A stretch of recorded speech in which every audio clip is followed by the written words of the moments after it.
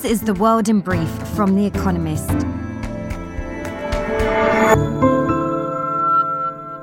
Our top stories. American share prices tumbled amid mounting economic anxiety and the prospect of steeper interest rate rises.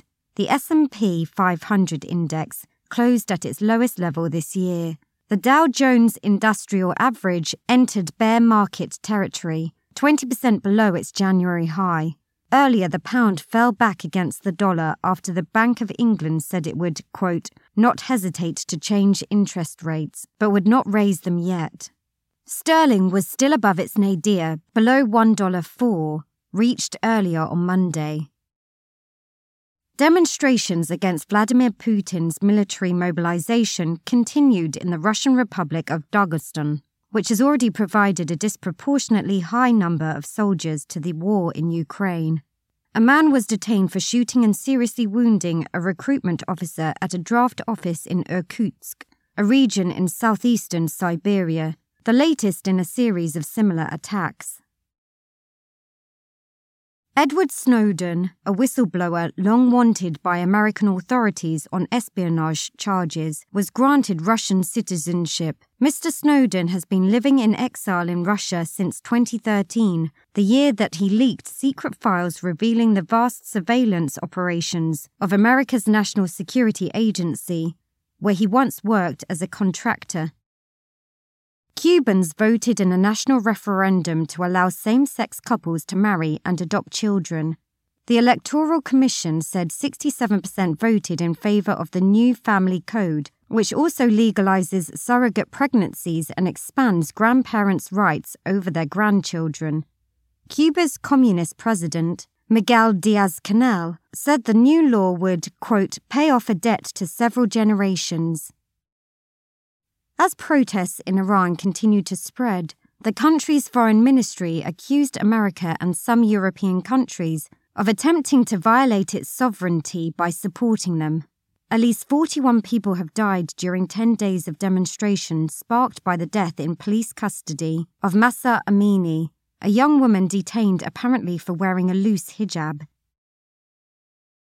Residents of Tampa, Florida, and the surrounding county were ordered to evacuate in advance of Hurricane Ian's expected landfall later this week. With winds of around 85 miles per hour, 137 kilometers per hour, Ian is projected to hit western Cuba early on Tuesday before strengthening and reaching Tampa on Thursday morning. The city has not been directly hit by a hurricane since 1921. Viktor Orbán, Hungary's prime minister, said sanctions against Russia had, quote, backfired and that Europeans had become poorer as a result of rising energy prices. Hungary, he said in a speech to Parliament, was, quote, waiting for an answer from Brussels on how long we will keep doing this. Long dovish towards Russia, Mr. Orbán urged a ceasefire to end the war. Fact of the day, 970 million. The number of people around the world affected by 12 mental health conditions. The total could well be an underestimate. And correction. In Thursday's edition of Espresso, we described how in 1917, the Bolsheviks toppled the Russian monarchy. In fact, the Bolsheviks toppled the provisional government, which had replaced the monarchy after an earlier revolution the same year. And now, here's a deeper look at the day ahead. Japan's controversial state funeral.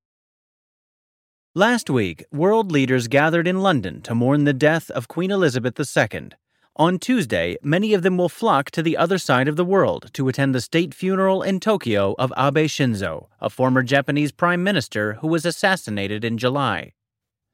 Japan's current Prime Minister, Kishida Fumio, hopes the event will boost the country's presence on the global stage. But the plan has been hugely unpopular among Japanese thanks to Abe's controversial legacy, which includes downplaying the nation's wartime atrocities and the cost, estimated at about 1.66 billion yen, or $11.8 million. A poll in mid-September by Nikkei, a media giant, found that only 33% of the public favored holding the funeral. It also revealed that the approval rating for Mr. Kishida's government had plunged from 57% in August to 43%. Protests are expected across the country. Rumors abound that such opposition could push the government into holding a snap election this autumn. Conversely, once the funeral is over and the Japanese have witnessed global dignitaries paying tribute to Abe, that opposition might fade. Russia's nuclear blackmail. Western officials have grown increasingly concerned about the risk that Russia, facing severe setbacks on the battlefield, might resort to the use of nuclear weapons in Ukraine. Russia will annex large parts of occupied Ukraine through sham referendums, perhaps as early as Tuesday. President Vladimir Putin has argued that Ukrainian attacks on these territories would thus constitute attacks on Russian soil, and has hinted at nuclear retaliation to protect the country's, quote, territorial integrity. How seriously should these threats be taken? Volodymyr Zelensky, Ukraine's president, has said he doesn't think Mr. Putin is bluffing.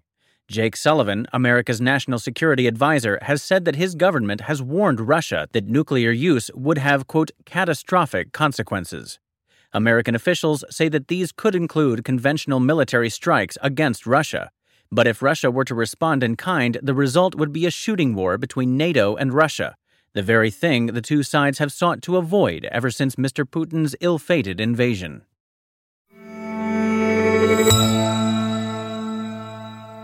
The reinvention of BlackBerry. BlackBerry, the Canadian manufacturer of a once iconic messaging accessory used by business people with dexterous thumbs, has suffered more than a decade of ignominious decline.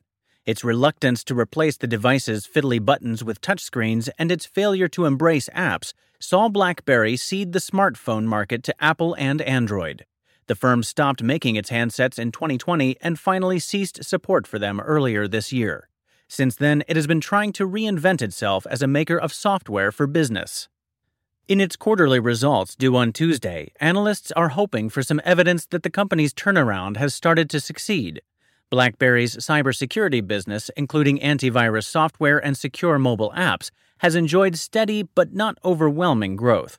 More promising is its booming Internet of Things business, which has embedded BlackBerry software in 215 million vehicles and various other bits of machinery. But the real test will be whether the new BlackBerry can eventually turn a profit. On Tuesday, analysts expect it to announce another loss-making quarter. Britain's economy takes a pounding.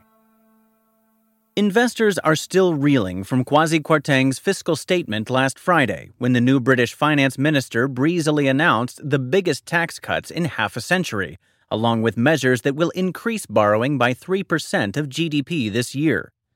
After weekend reports of yet more fiscal largesse to come, the pound dropped to a record low against the dollar in the early hours of Monday before recovering some ground. On Tuesday, the government will feel the consequences of its actions further when it tries to borrow £1.2 billion or $1.3 billion in inflation-linked gilts maturing in 2031. At 9 a.m. on September 23rd, the market interest rate for unlinked gilts was 3.46%, but by close of play on Monday, it had climbed to 4.1%. On Sunday, Mr. Kwarteng declined to comment on short-term market moves, claiming that he was focusing on growth. But unless something changes to bolster investors' trust, the clamor to change course will be hard to ignore. Silent Spring and Modern Environmentalism. 60 years ago on Tuesday, Rachel Carson's book Silent Spring was published. Combining rigorous scientific analysis with lyrical prose, Carson, an aquatic biologist at America's Department of Fisheries, detailed the extensive damage DDT and other such insecticides wreaked on ecosystems. The chemical industry tried to sue, also attacking Carson's scientific credentials — she did not have a PhD — and personal life. Undeterred, President John F. Kennedy ordered his scientific advisory committee to investigate. DDT was banned in America in 1972. Influential figures from Al Gore, a former American vice president, to Rex Wheeler, a co-founder of Greenpeace International, credit Carson, who died in 1964, with inspiring their environmental campaigning. Sir David Attenborough, a British naturalist, describes Silent Spring as the book which, after On the Origin of Species, has most profoundly shaped the scientific world. Carson's legacy further endures in environmental literature, influencing writers such as Robert Macfarlane. In Margaret Atwood's novel The Year of the Flood, the feast day of St. Rachel Carson is celebrated. Though not a saint, Carson was certainly a herald. Daily Quiz. Our baristas will serve you a new question each day this week. On Friday, your challenge is to give us all 5 answers and, as important, tell us the connecting theme. Email your responses and include mention of your home city and country by 1700 hours BST on Friday to quizespresso@economist.com. We'll pick randomly from those with the right answers and crown one winner per continent on Saturday. Tuesday. What was the name of the American aid plan to Europe after the Second World War?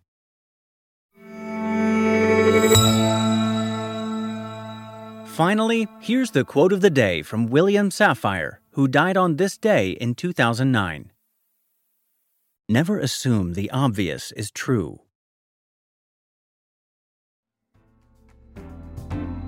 That's The World in Brief from The Economist, available 3 times every day of the week. You can also hear interviews and analysis from our journalists, including our current affairs podcast, The Intelligence, on your podcast app. And subscribers to The Economist have access to each week's full edition in audio. Just download the Economist app to start listening.